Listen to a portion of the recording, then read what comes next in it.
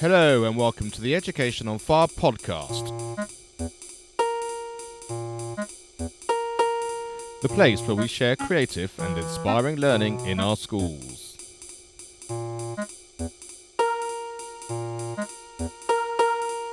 Season 2, Episode 24. Hello and welcome back to the Education on Fire podcast with me, Mark Taylor. This is part 2 of my ICT with Mr.P episode. And during episode 1, we talked about how Lee became a teacher and then did some PPA cover within his school when his family life changed and he had triplets at home, which obviously made a big difference to his life. And how from there he also then expanded out and was supported to go and give ICT training to schools, which he can now do all around the country.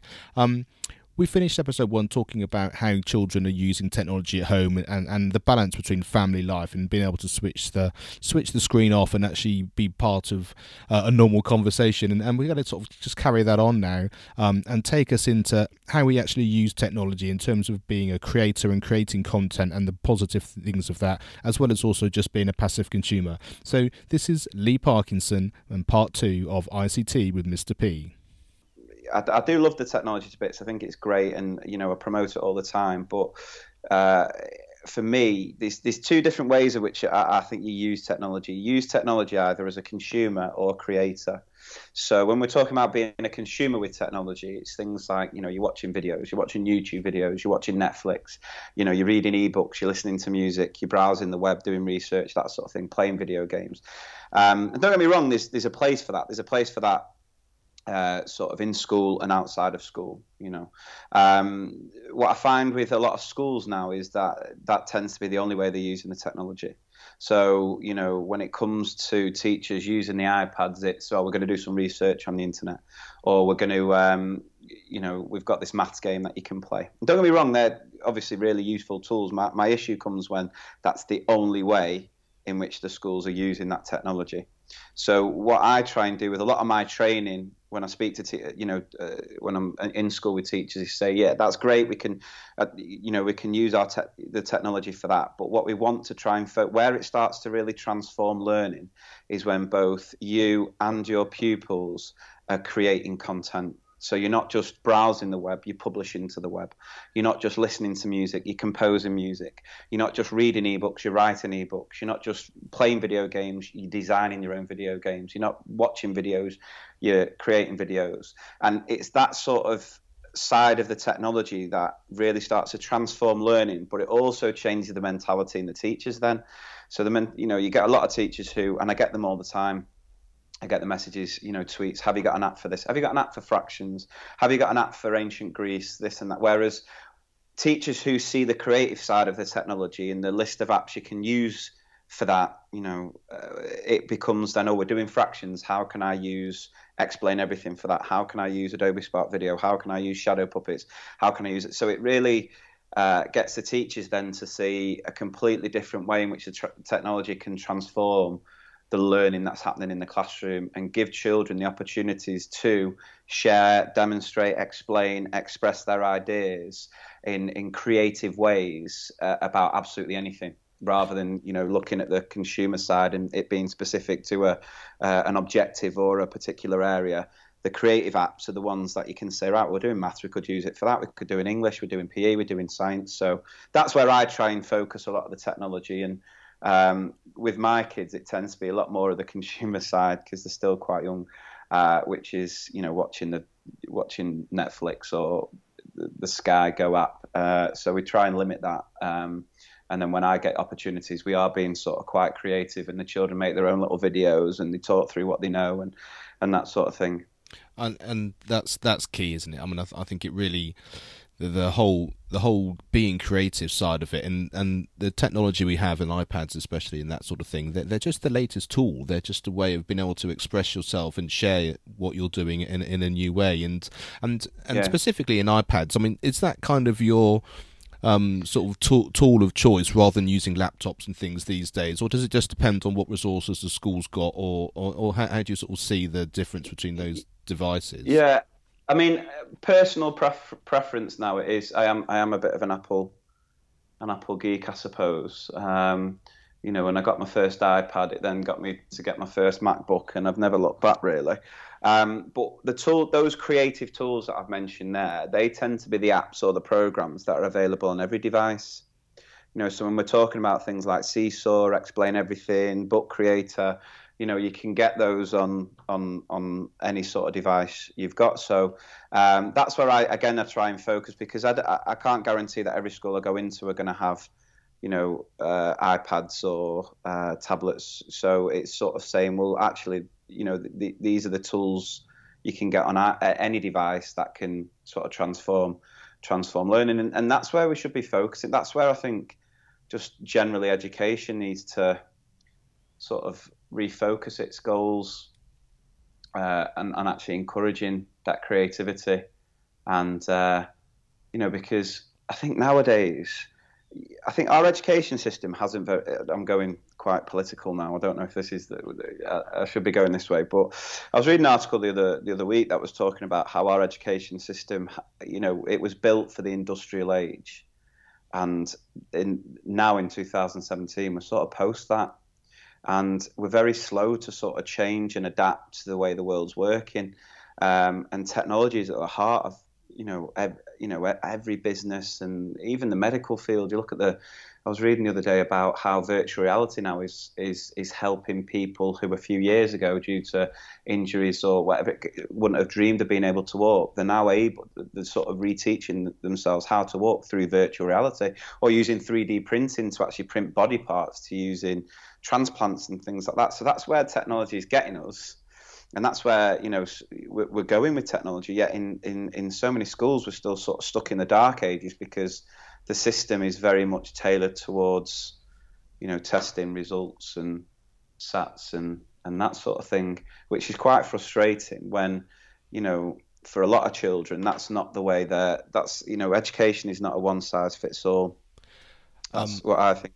I think you're absolutely right, and I could have this conversation for the rest of the day, which wouldn't necessarily be very very good for everyone listening, because they would have been through their entire day by that point already. But I think what you say there is absolutely key, and it's why I started the podcast. It's why I was so pleased that you would come on, because my starting point was kind of, while there are many of us who may want the education system to be different, and there are very many good reasons why that would be the case, it's very difficult to do that either on your own or for it to happen overnight. And I think there's such a wave of people now who think exactly the same as you've just expressed, and you're sort of demonstrating exactly how that can be different, because you obviously, as you've explained, how you've done that in your school and taking it out into different schools and teaching other teachers how to do it. And this podcast is here to sort of to share it to even more people, and so they can then get in contact with you and share it as well. So it is just that moving it bit by bit, and I think, and as that sort of juggernaut keeps going, it is changing slightly. Yeah, and I mean, in our school, we're nowhere near the polished article. We're nowhere near where I want us to be as a whole school, but we're definitely on the right track. And I think sort of society as a whole, we've become very impatient with things. We want things to change straight away. We want to, come back off a course and implement an idea that's going to, work straight away. And education especially, it's not going to work like that. So it is, even though we've had the sort of mobile technology now for a good 5 years, we're still not quite where I want us to be, but we are on the right track. So it's schools just understanding that it isn't an overnight process. Rome wasn't built in a day. That's what they say, don't they?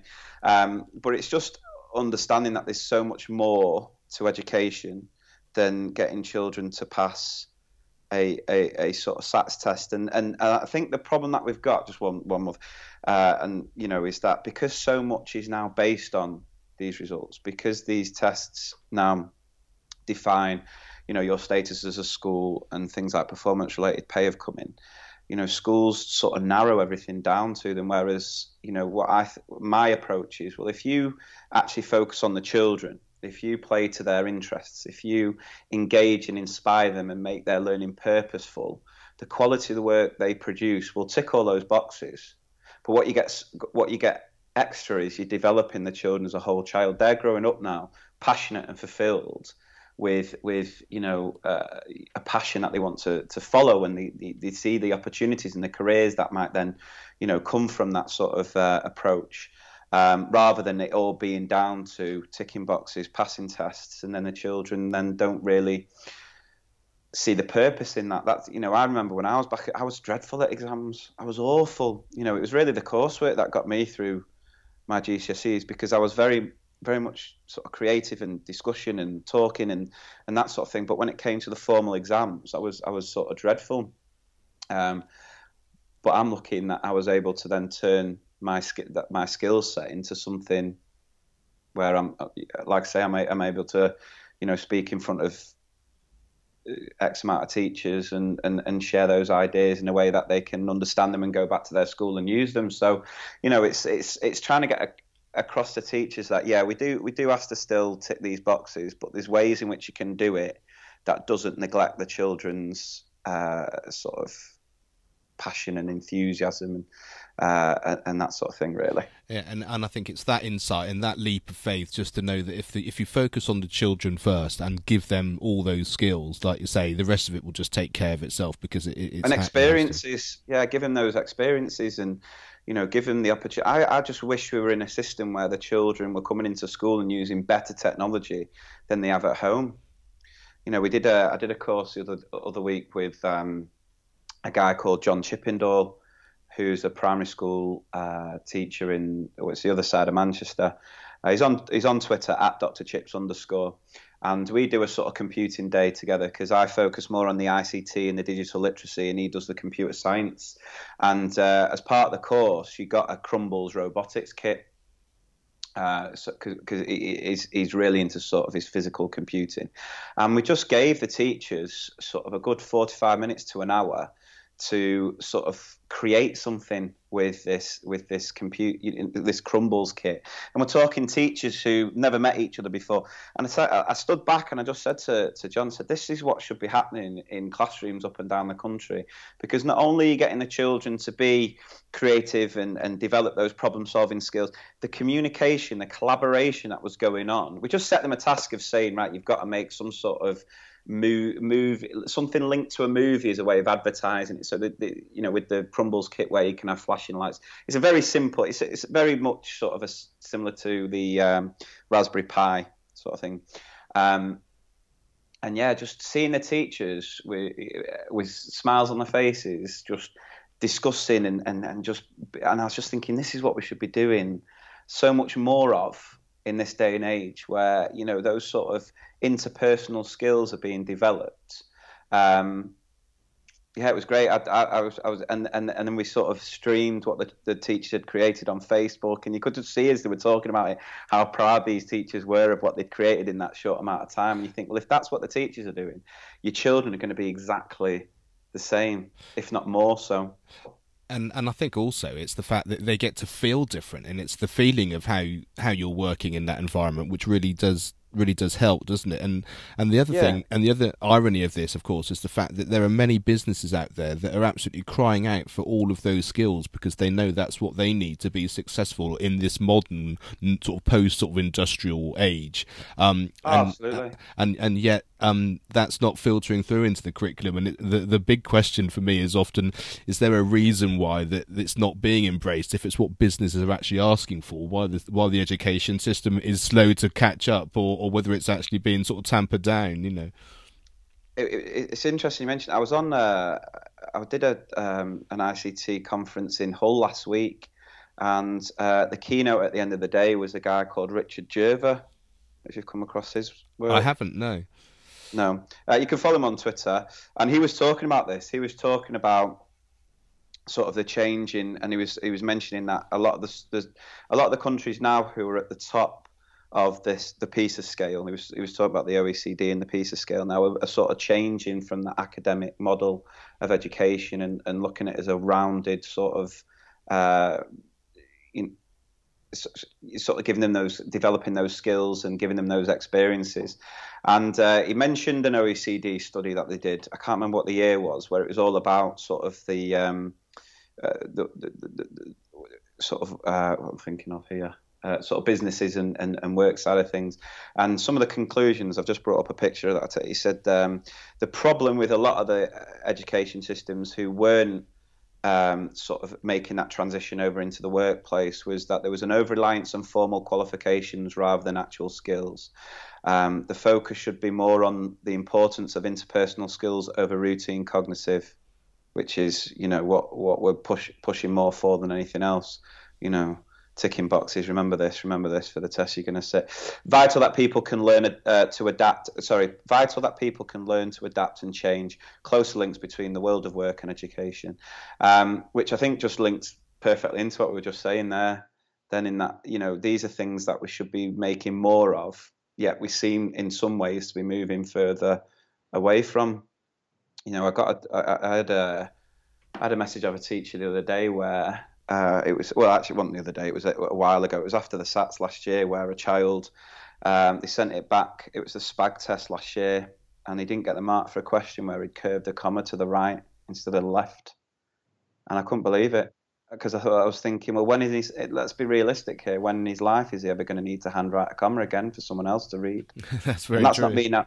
That's not me now sort of saying stop teaching handwriting. No, of course it's an important skill, but to deem a child a failure because they don't curve it to the left because he was actually left-handed, the same as I am, I just think is ridiculous. I do, But anyway, that's a different discussion. Exactly. Different issue, yeah. Next episode. So all those things you've been chatted about are absolutely fantastic. And so for people listening who want to find out more, where's the best place for them to go? Is it your website where they can see the inset and the training and the projects that you have? Yeah, I mean, for the examples, I mean, what I try and do is as often as I can, I'll blog, what we're doing in class, and that goes on the blog, mrparkinsonict.blogspot.co.uk. So there's a whole wealth of practical ideas and lesson ideas, and I have been told before that I probably share too much on there, but I'm a teacher at heart, and that's what teachers do. Sharing's caring. So there's last time I checked, over 2 million visits to the blog, which is incredible.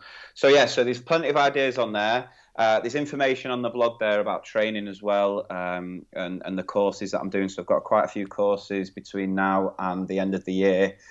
Some just myself, ones with Dr. Chips that I mentioned before, but also another course I run with a guy called John Murray, who is a reading and spelling trainer, and we do a course together. I absolutely love that course. It's called Improving Reading and Writing Through Popular Children's Media.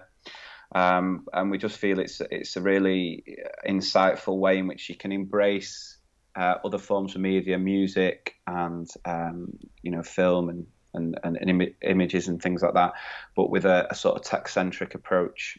Putting text at the heart of everything. So we've got details of all of them are on there, and then you can follow me on Twitter at ICT_Mr.P. Same on Instagram at ICT_Mr.P. The Facebook page, that's probably the most popular social media platform I've got now. I think just because I try and share sort of funny, insightful little videos about life as a teacher, which sort of came from nowhere, but it's just a response of other teachers. I love getting messages from them that say, I've had a real tough day, but I then watched this video, and I think what's been great about that Facebook page for me is how many teachers who might feel isolated or might feel that they've not got the support they need can come to that page and they can see that they're not the only one. And I think there's lots of groups on Facebook, and this is what I say to teachers all the time is, embrace social media yourself as a teacher, not only as a form of CPD, but as a network of being able to speak to other people that might go through the same difficulties that you might be facing, who can share insightful or give you support, and it is just incredible for that, I think. And teaching as a profession, we are very special in the way that we do look after each other. We might never have met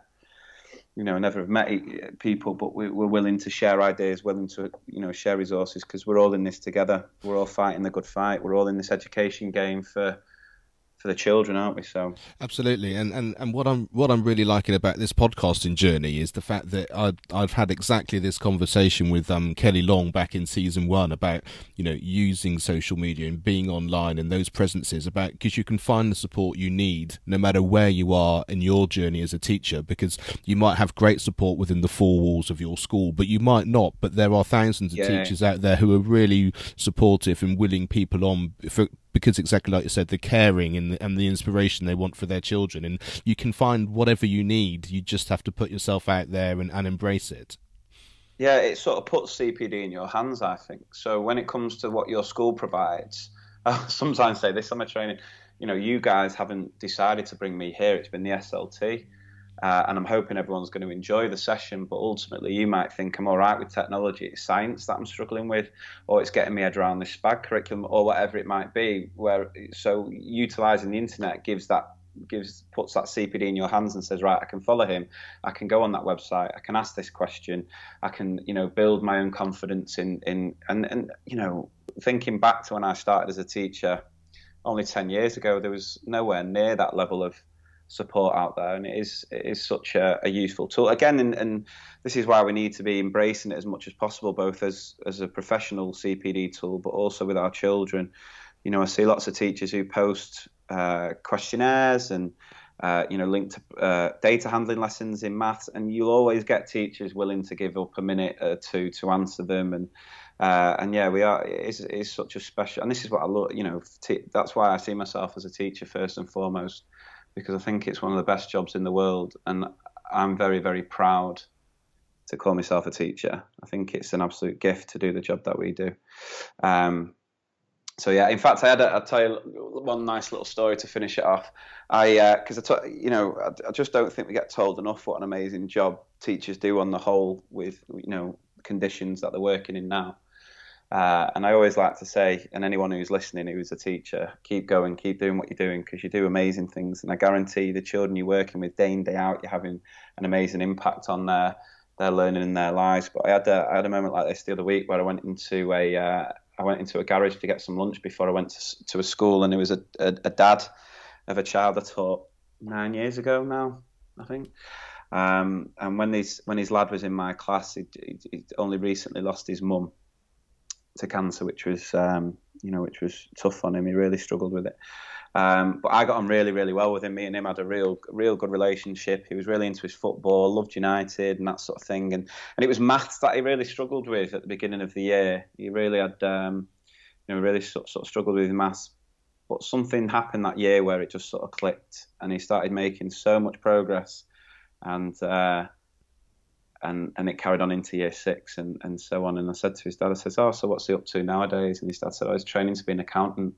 And honestly, I lost it. I just thought, you know, that's the impact teachers can have. And, you know, outside of teaching, and, you know, when we look at the politics side of things, we're not anywhere near as supported or trusted or, you know, valued as much as we should be. But with our children, where it matters, you know, we do make that difference. So I think that's right, and I think it's a really, really important thing to remember, isn't it, at the heart of why we get up each day, and especially when you're then going into school, that each day you do make a difference, and everything that you say and everything that you want to impart is having a big impact, and if everything you say comes from there, I think you can only do great things, and it's a really really important thing to remember.